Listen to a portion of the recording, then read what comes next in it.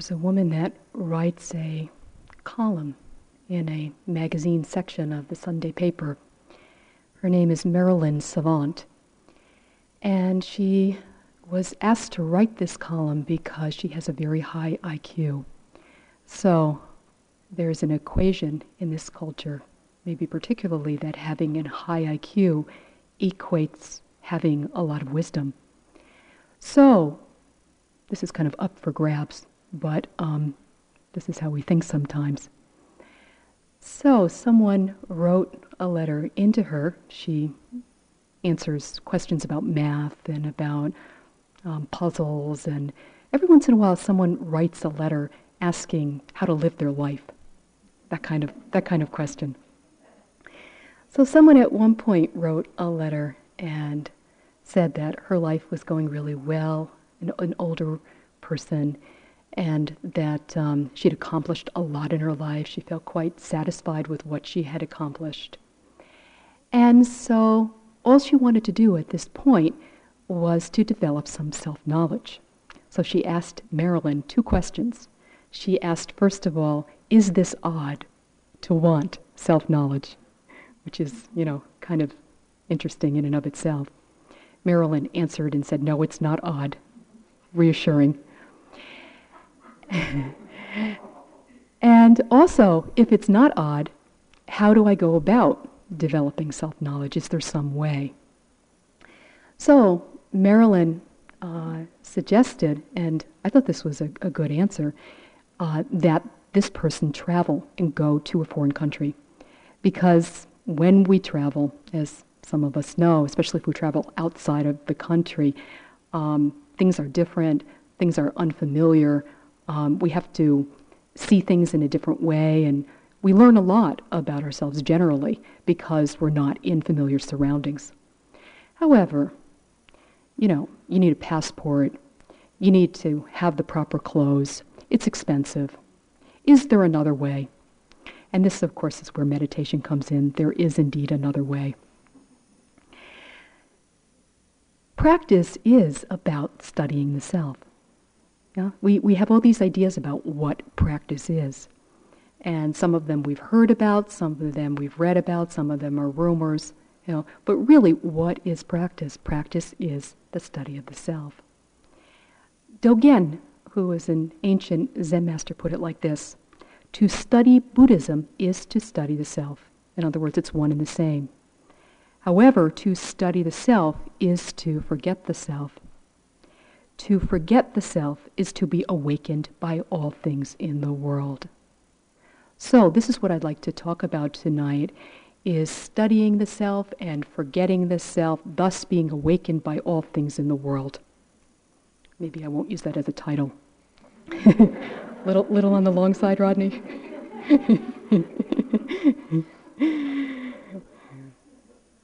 So what is it to study ourselves? What does this mean to study ourselves, to learn about ourselves, to come to some degree of self-knowledge?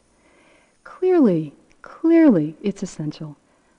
Maharaj Nisargadatta, who was a very wonderful Indian sage, said that we are slaves to what we don't know about ourselves, and we're masters of whatever it is that we do know about ourselves.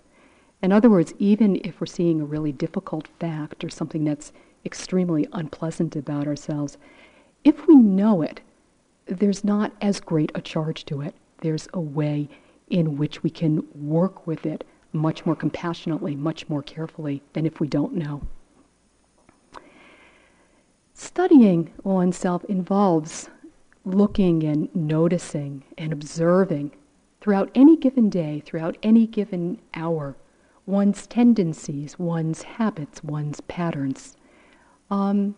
Kind of waking up to what we do in a mechanical way. And this is the whole thing behind being mindful, is that we can watch our mechanical ways of moving and being and notice whether we're moving in reactivity rather than a responsiveness. In other words, whether we're kind of oppressed by our habits rather than simply being comfortable with our habits. Noticing if there's some degree of being imprisoned by our habits. and noticing if we really, want to keep them around. So being aware of patterns, looking particularly at what is repetitious, what happens over and over again, noticing inwardly, noticing with friends, noticing with family, noticing when we're in the store, whatever situation we're in, noticing whatever it is that's repetitious.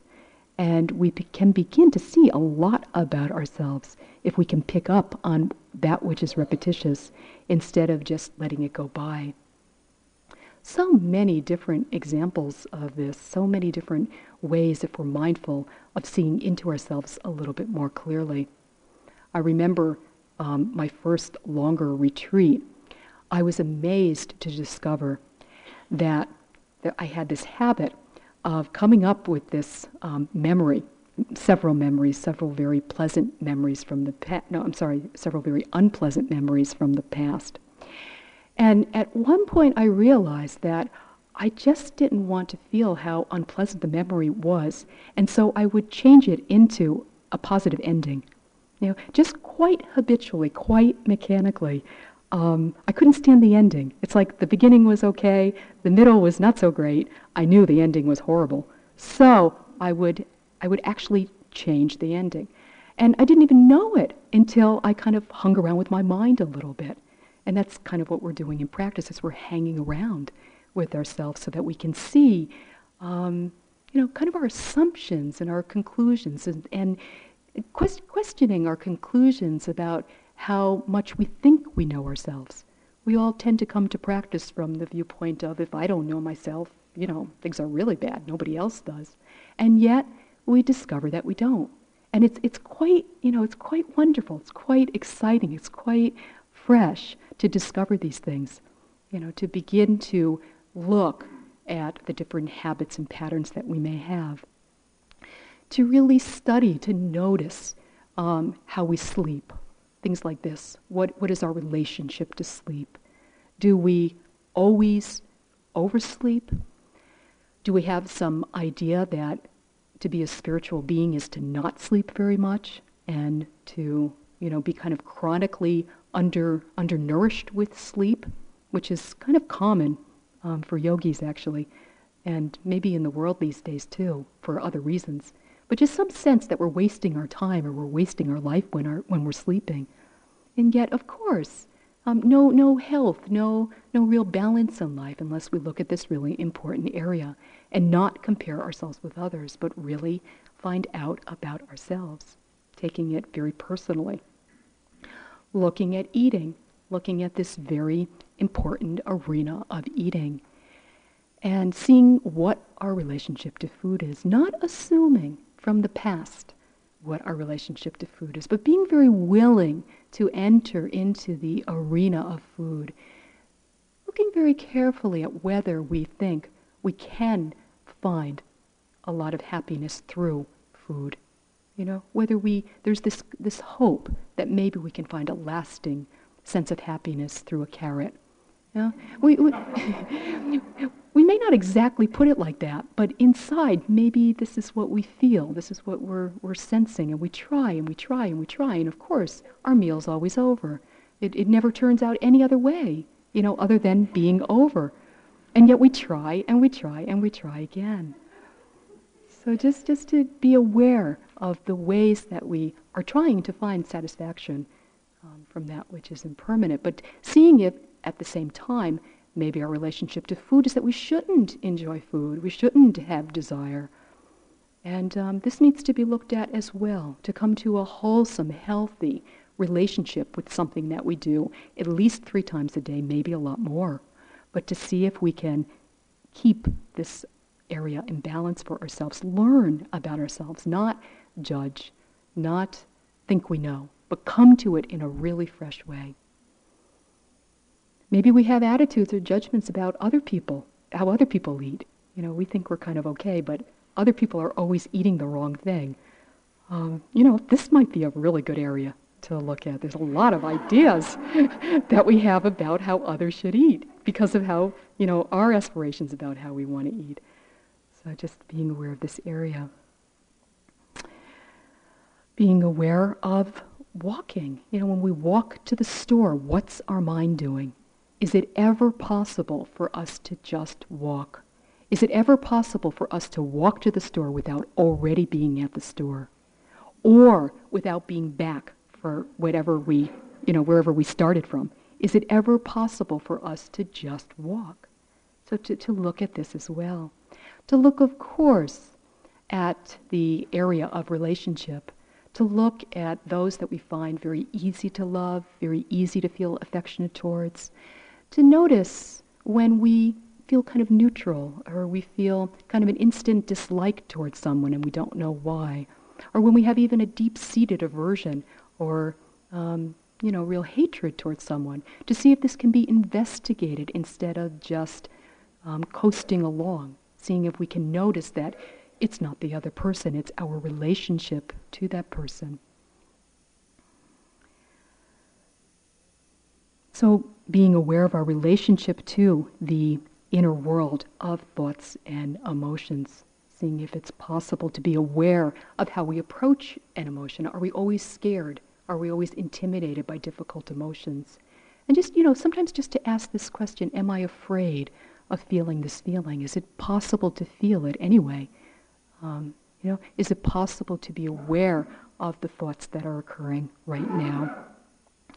Our practice is coming inside of the body-mind experience, not looking from the outside, not looking through a description, not looking through how we think other people are looking at us, not being outside looking in, but coming inside and experiencing our own life, experiencing the body, experiencing the mind, the bare experience of there being a body, the bare experience of there being a mind. The Buddha said to feel the body in the body, the mind in the mind, which means, again, to come inside, not to see from the outside, not to impose ideas and concepts and assumptions on the body or on the mind. Is it possible to come inside our life? Meditation does reveal all parts of ourselves if we're willing to sit long enough, which is a big if, because we want to take all the information that we have really as just information, not as a way to define ourselves, not as a way to come to another conclusion about ourselves, but really just to see all aspects so that we're not attached to seeing ourselves in a particular way. We might be really attached to seeing ourselves as smart. In Cambridge, there's a lot of universities, so it's easy to kind of identify. I never actually had this problem personally, but it seems to be somewhat easy to identify with being smart or being intelligent. And then, at some point, recognizing, maybe I'm not so smart, in this particular area or that particular area. Oftentimes there's a real intelligence in a particular kind of work that one has. And then one goes into a different area, an unfamiliar area, and, we're not who we think we are. Or we think that we're really kind, or we think we're kind. And then, of course we're in a situation where some degree of cruelty comes out. Or we think we're really kind of cruel. Nobody knows it, but underneath it all, we're kind of cruel. And then we discover our kindness. We really see that the kindness is there, as much as there may be the arising and passing of cruelty. So we get to see this as well. We get to not be surprised by the variety of emotions and thoughts. And this is connecting, because we can't really say, I'm only this kind of person, I'm only that kind of person. We sure can say that, but we look long enough and we'll notice that the opposite is true as well. In other words, everything is occurring inside. And so the question is, can we bear with it? Can we see it not as information? Oh, I thought I was a kind person, now I find out I'm really cruel. That's not practice, because that's identifying with being cruel, and the other way around as well. It's so funny. I remember early 3-month retreats, and people would stand up at the end of the retreat to say their name and just kind of to introduce themselves in some way and to say maybe a word about the retreat. And a number of people always would stand up and say, well, before this retreat, I thought I was a fairly nice person. People would just crack up because, of course, nice is not really something that describes anybody. Yeah, I mean, we have a lot more passion than nice. But just this discovery, and without taking it as who we are, seeing if we can see kindness, seeing if we can see cruelty, seeing if we can see selfishness, seeing if we can see letting go, seeing if we can notice and be aware without being afraid of whatever it is that's occurring, without defining it as who we are and as how things are. There can be a difficult phase in practice where one is just beginning to discover that one really isn't so nice. And it's a little, it can be a really hard phase because then there is the identification with whatever the opposite has been. And you kind of have to be quite compassionate and quite gentle and sit a lot during that phase and, have your friends support you. Use different ways to support yourself during that phase because it's great. It's a great phase. It's an important phase. If one skips that phase, we find ourselves at some later point quite numb or quite blinded by something, or the shadow really looming and not really knowing much about it. In other words, knowing something about freedom but not knowing anything about ourselves. So it's really, really important that some degree of that phase is gone through, and as little of the identification as possible. In other words, really noticing all parts of ourselves, really being open and vulnerable to seeing that which is difficult, as well as that which may be quite wonderful that we haven't noticed before either. But not identifying with any of it, seeing if we can notice it all coming and going.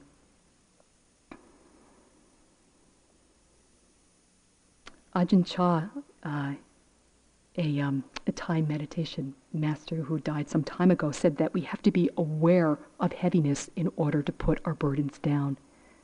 In other words, we have to be aware of the burden before it's possible to put anything down. So we have to be aware of all aspects of ourselves before we can let go. I mean, it's not so convenient. It happens from moment to moment, and it's not so much we pick it up for years and then we put it down, at some point. It's more a picking it up, of putting it down, of picking it up, of putting it down. But it's a noticing. Our practice is noticing, being aware of hidden sources of suffering that we haven't even known were there. And then the practice is to let it go, to put it down, to not hold it, to not cling, to not box ourselves in or identify ourselves by the particular emotions and thoughts that are occurring inside. That statement actually could be said a million times in every retreat, maybe moment to moment, because this is really what we do. A thought comes up, this is who we are. An emotion comes up, this is how things are. And instead, recognizing that it's arising, it's passing, it's appearing, it's disappearing. It's basically insubstantial, and it isn't who we are. And at the same time, it's essential information. We need to know what the contents of our thoughts are. We can't just know thinking forever. We also have to know what we're thinking. If we're judging all day long, it's not enough to just know that thinking is happening and it's just an energy and it's a vibration and it'll come and go and it's insubstantial. We also have to know that judging is happening and that judging is creating suffering, is creating contraction, is creating tension, either towards ourselves or others. And it has to be let go of in order for there to be ease, in order for there to be happiness. So we have to see it in its fullness. We have to see it in its sharpness, in its heaviness. And then there is that option. There is that option to let it go. We may just let it go for a moment, and then it may come back again. We may then just let it go for a moment, and it may come back again. That's fine. It's really a process of very gradually, everything losing its charge and noticing what we really want to cultivate in our life and what really needs to be let go of. Studying the self has nothing to do with working on ourselves. It doesn't have anything to do with self-improvement. We're not seeing something and then right away saying, oh, I have to change that, I have to become this, I have to become a good person, I have to become a kind person. To identify with being a good person or a kind person is suffering. It's not having a sense of project mind. You know, so much in life and so much in practice and so much in everything, there can be this tendency, we see something, we notice something about ourselves, and then immediately we flip over into treating ourselves as projects that need to be fixed. Yeah? Something about ourselves that's not quite right, that needs improvement. And then if we work on it, if we do this, if we do that, at some later date we'll be who we want to be. It doesn't work like that. It's not the practice to go in the direction of self-improvement, to hold ourselves as objects. You know, we're not objects. To hold ourselves as objects that need to be changed, that need to be fixed. The transformative process is a natural process, and it comes about through awareness. It comes about through seeing. It doesn't come about through treating ourselves in unkind ways as projects and having that sense of project mind. It's always having some degree of confidence. You know, this area of studying the self has to do with developing as well a sense of inner confidence, a sense of self-confidence that we can practice, that we can, each one of us, know inner freedom, and that this inner freedom isn't confined to any particular situation. It doesn't just stay in one place. It's inner, it's inside, it's wherever we go. I practiced in England last year, in Devon, England, and if any of you have been there, the sky is incredibly beautiful. It's right down on top of you.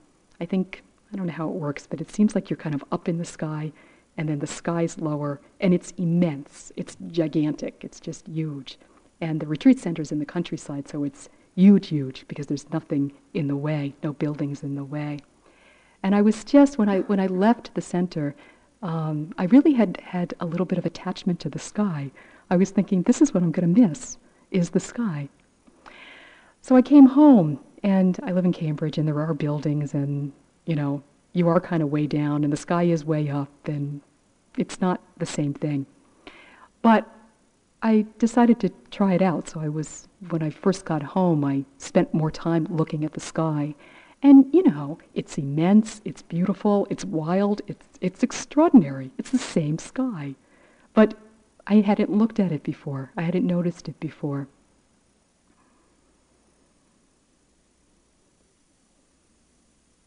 Attentiveness leads to wisdom. Studying ourselves leads to discernment. And there is a huge difference between discernment and judgment, or discernment and condemnation. Sometimes we get a little bit confused about the two. Aversion to our experience, which means aversion to what it is that we're noticing about ourselves, what it is that we're experiencing. Aversion is a pushing away of experience, not wanting it to happen. There's a reactivity in aversion. We wish it would go away, and usually, you know, realistically, as quickly as possible. It has to do with having ideals of perfection. Aversion comes in when we have an ideal of being a perfect person, or being a perfect human being a perfect meditator. So just to notice when there's that pushing away, because it is not discernment, and yet sometimes it can be a little bit subtle. And we can think that it is because we're facing something that isn't very pleasant to face about ourselves. There's a sense of separation when aversion is occurring. Whereas discernment, which is really the direction of the practice, which is really where attentiveness brings us is discernment, is wisdom, is waking up more to how things are. Discernment is a responsiveness. It's very fluid. It's very much happening in the present moment. And with discernment, we're not taking sides. We're really just observing the different voices speaking, the different emotions occurring. But we're not taking sides that this has to go and this has to stay and then I'll become, that kind of thing. Instead of that, we're noticing that certain tendencies bring a lot of happiness, bring a lot of ease. When we're working with someone that we really can't stand, and we open to it just a little bit, not in an idealistic way like we're supposed to like everybody, but in a very profound way, seeing if it's possible to touch a sense of affection for that particular person, even though they may be extraordinarily unlikable. You know, just touching that warmth inside, recognizing that everyone suffers. It can help, you know, and even just for a moment, even if it can't be sustained, just recognizing that when we feed our feelings of dislike or of hatred, suffering is going to be the result. And maybe not even for the other person, suffering is going to be the result. The result for us is going to be suffering because there's contraction, there's tension when we're wrapped up in hatred and dislike. You know, we're caught in some way. Someone once said that to have well, I don't have the quote, but something along the lines of it's incredibly time-consuming to have an enemy. You know, it takes a lot of brain cells. It takes a lot of one's daily life when there's somebody that we intensely dislike or just intensely want to go away. And so instead of feeding that, you know, which might be a natural tendency, instead of that, we see if we can cultivate something else. And again, just for a moment. And not because we should, not because we ought to, but for the sake of happiness, for the sake of peace, for the sake of ease. And so this is how discernment works, is seeing clearly what needs to be cultivated and what needs to be let go of, but not with an attitude of self-improvement. Now, that's where we have to be a little bit careful here. More simply seeing what arising can be nourished and cared for, and what arising can be let go of. So, this is one level of studying the self. The next level of studying the self is to forget the self. As Dogen said, to study the self is to forget the self. So this is another level. The first is studying the character, noticing the personality, noticing how we move in the world, noticing the emotions that we may not have been aware of. Opening up to ourselves in a personal way. The second level is impersonal. It's really noticing, studying the self, and then forgetting the self. This doesn't mean any degree of self-denial. It doesn't mean holding any diminished sense of self. Because in order to forget the self, there does need to be some degree of confidence, of inner confidence. We could say self-confidence there needs to be in order to forget the self. There has to be an inner strength, an inner respect, an inner self-respect in order to forget the self. So it's not implying that all of a sudden, you know, we forget the self and we disappear. We go away in a puff of smoke or something, or we walk around really vague or really lost, and you know, we forget what our name is, and somebody calls our name, and who am I? I'm not anybody, you know, that kind of thing. That's not at all what forgetting the self is. It's really an openness to the universe. It's really a responsiveness to the world, allowing ourselves to be less preoccupied with thoughts, with stories. It has to do with opening the sense doors, allowing all the sense doors to be open without clinging, without holding on in any kind of a personal way, without isolating one particular thought or one particular feeling as being how things are or as being who we are. So really this willingness to open in a much wider and expansive way to this world, to this universe, to others as well. It's a sense of spaciousness, of having just a lot more room than the narrow sense of self that we carry around with us a lot of the time. It's really allowing that just for a moment to be forgotten, that narrow, rigid sense of who we are. Whether it's good or whether it's bad, it's usually quite rigid and narrow. So letting that go into a sense of spaciousness. When we're very full, when we're too full with stories and with thoughts and with thinking that what is happening is what's happening, instead of being open to the wisdom of what's happening, we find ourselves not really appreciative, not really open to how things are. This is just a little poem by Silesius, Angelus Silesius. God, whose love and joy are present everywhere, can't come to visit you unless you aren't there. Want me to read it one more time? Okay. You didn't get the joke. Oh, okay. God, and if you have trouble with the word God, just let that go. You can say, universe. Whose love and joy are present everywhere, can't come to visit you unless you aren't there. In other words, if you are there, if there's a rigid sense of yourself, if there's a being caught in particular stories, it's impossible to experience the joy and the love that is available to us. So letting go is not a self-diminishing, it's an expansiveness, it's a spaciousness, and it's allowing for love and joy to be present. It's allowing for that which is available to us to actually be experienced. The study of the self, studying the self, is the personal realm. It's the relative realm. It means looking at the differences between us. And the differences between us, sometimes they're a pain and sometimes they're difficult. Lots of times it's wonderful that there's so many differences between us.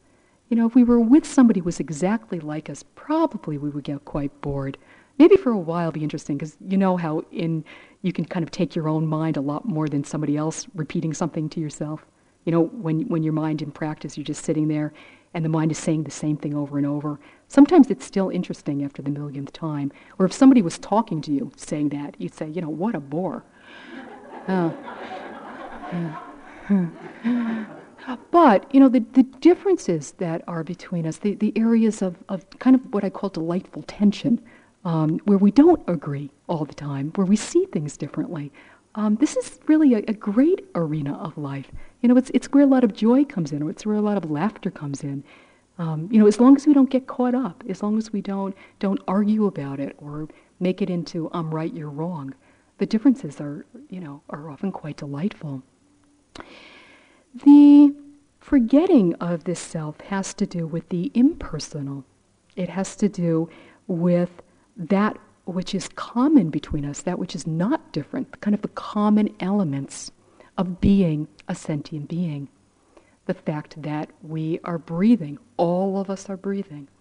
The fact that change occurs to everybody, no matter what the personality, no matter what the character, change occurs to everybody. Noticing that which is connecting, that which brings us together, that which is common between all beings, whether we have personally strong good feelings or whether we have strong bad feelings. There is still something that is the same between us. And so just recognizing this as well. Forgetting the self has to do with letting go of how we think about ourselves and really just living our life in a very simple way. By simple, I mean just in the moment being with how things are, instead of thinking about ourselves so much, instead of having like an overview. Am I doing it right now? Am I doing it wrong right now? If I do this, how will things be? That whole realm of anxiety. It means allowing that when it's possible to be let go of. Sometimes it's not possible and it needs to be accepted. Other times it is possible. And it is possible to stop describing what one is doing as one is doing it. It's possible to just live one's life without evaluating it so much, without assessing it so much, without having this idea of I am going somewhere. I am a human being going somewhere, on my way somewhere. And instead resting, settling back into the present moment in a very simple way. Or, we can have this very strongly, an I that is going to, at some point way in the future, be enlightened. Holding that sense of I am going to be enlightened. An I never gets enlightened. It's not possible for an I to be enlightened because there's that narrowness, there's that rigidity. There's no sense of life as it is. So no one is ever going to get enlightened, actually. Doesn't work that way. Your no self may get enlightened, but yourself will never get enlightened. I hate to give you the bad news. So looking at the images that we have, the stories that we've told ourselves, and finding that we can perhaps be less imprisoned by concepts about age that torture us so much. We're too old, we're too young. I have a step-niece. When she was young, she was always too young. She enormous suffering because she always wanted to be older. Now she's a little bit older. I mean, not much. But now she thinks she's too old. Now she thinks she's a little bit over the hill. And she lives in Hollywood, so maybe that's why. She's 24, So it's a different culture. But such a lot of suffering that we go through about a concept. It's not even real. It's a concept. Concepts about education, about how much education we've had, about the little education that we've had, about how we may need more, letting go and seeing if we can educate ourselves in the present moment. Concepts about gender, concepts about occupation, concepts about doing what one wants to, about being unemployed, the concept of being unemployed. I'm not saying that unemployment is not suffering, because, of course, if you need to work, one needs to work. But the feeding it, the I am an unemployed person, is very different than being unemployed and going out and trying to find work. That sense of losing confidence because of the concept, because of the idea. Letting go of our concepts about our history, because we do, of course, at times in our life need to look at our personal histories and work with our histories in very careful and compassionate ways. This is absolutely true. And at the same time, we may want to remember that we have a selective memory. And so we only remember various aspects from the day-to-day, or from yesterday, or from a long time ago. So just as it's true that for many of us it's necessary to go into the past and to work very compassionately with one's personal history, at the same time, this realm of forgetting the self would be also remembering our selective memory. So both are true. Both have to be held in the very same hand. Forgetting the self is an openness, it's a softness, it's a receptivity to life. It's a sensing rather than thinking, than overly being caught in thought. It's allowing ourselves to sense life, to sense things. It's an emptiness, empty of congestion, empty of contraction, empty of clinging, full of compassion, full of wisdom. When we forget the self, there's no perception of being a wise person. Maybe wisdom reveals itself. Maybe wisdom is present. But there is no perception of I am a wise person. Just as there is no perception of I am an unwise person, there is just the revealing of wisdom from moment to moment. There's an open response to life rather than a closed reaction. And the result is ease. The result is peace. The result is inner freedom. So we get to the third line. To study Buddhism is to study oneself. To study oneself is to forget the self. The result of forgetting the self is to be enlightened by all things in the world. This is the result. When we forget ourselves, we are awakened by everything in the world. We're open to being taught by whatever our experiences may be. We're not quite as caught in form about how the teaching should be, how it has to be in order for us to learn. There's more of an openness and a receptivity of being taught actually by the present moment, allowing our greatest teacher, and our greatest teacher always is the present moment, allowing the present moment to teach us the lessons that we need to learn, the lessons that we need to learn to know happiness, to know freedom. There's a sense of intimacy with everything that we experience instead of separation, instead of overly analyzing, and instead of a personal agenda about how things have to be or how things should be, instead of assessing our experiences along the lines of this is a good experience, this is a bad experience, I just know it, it is. Instead, there's an openness when experience occurs to see it as experience. So often something happens to us that we think is like the worst thing that could possibly happen. And then 10 years later we say, oh, I'm so glad that happened. You know, my life totally changed. And it's not as if we would say, I wished that did happen. You know, it's not being idiotic about it and wishing that terrible things will happen. It's not like that at all. But it's also just recognizing how many times something difficult has happened and our reflection about it later being quite different, where we view it in a really different way. Something not so good, we're thinking, oh, you know, thank goodness I went through this because something changed inwardly. And then sometimes, you know, it's the same in the other way. We think something great is happening. We've met the love of our life. We're just dying of excitement. And then 2 years later, we realize it's not true, or whatever it may be. You know, we get really happy, we get really excited about something, and then we see, oh, it wasn't what I thought it was. Yeah, it just wasn't what I thought it was. And so we learn through whatever experience we may have. We find, if we're open to being awakened by all things in the world, that everything becomes workable in some way, that it's possible to learn transformative lessons from every situation that we find ourselves in. The deepest words of the wise teach us the same as the whistle of the wind when it blows, or the sound of the water when it is flowing.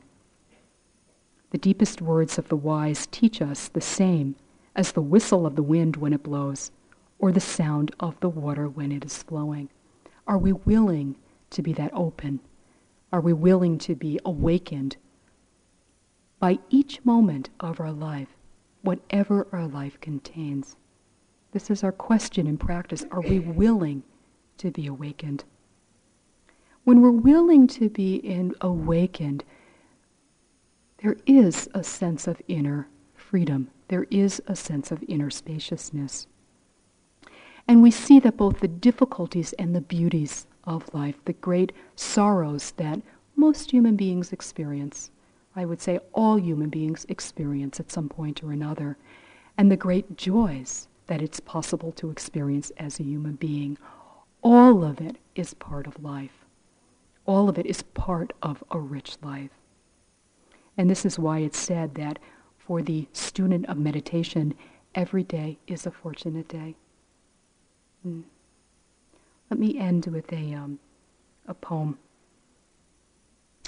by Yuval Noah.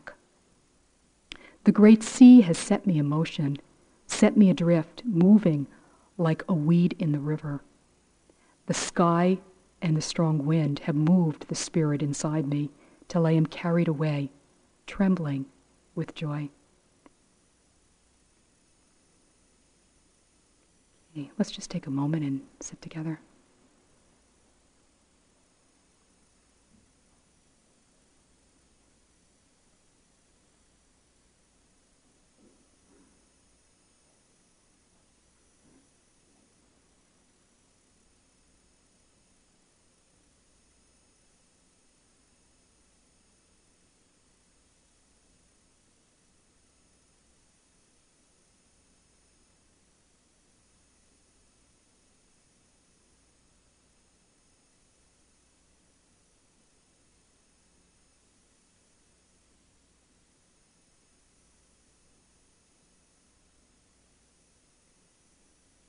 May all beings have ease of mind. May all beings have comfort of heart. May all beings be free from all forms of suffering.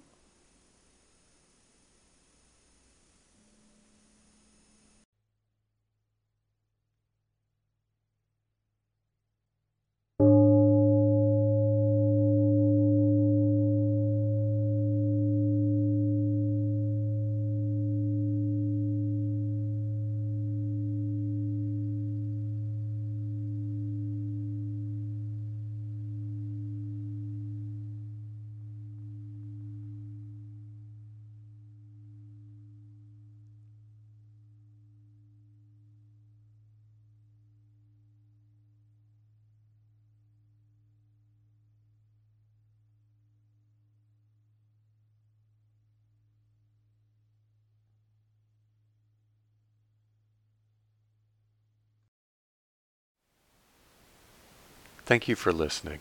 To learn how you can support the teachers and Dharma Seed, please visit dharmaseed.org/donate.